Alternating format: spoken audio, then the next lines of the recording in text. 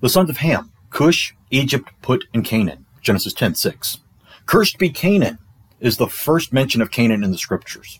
His descendants are to be the servants of his brothers and cousins' descendants.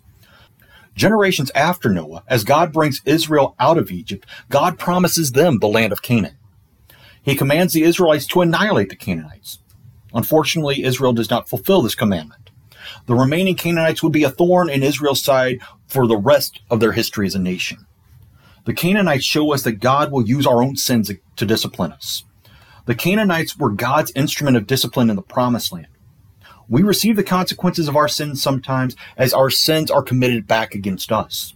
We betray and we are betrayed. We lie and we are lied to. You might call it poetic justice, but God uses it to call you to repentance. Amen.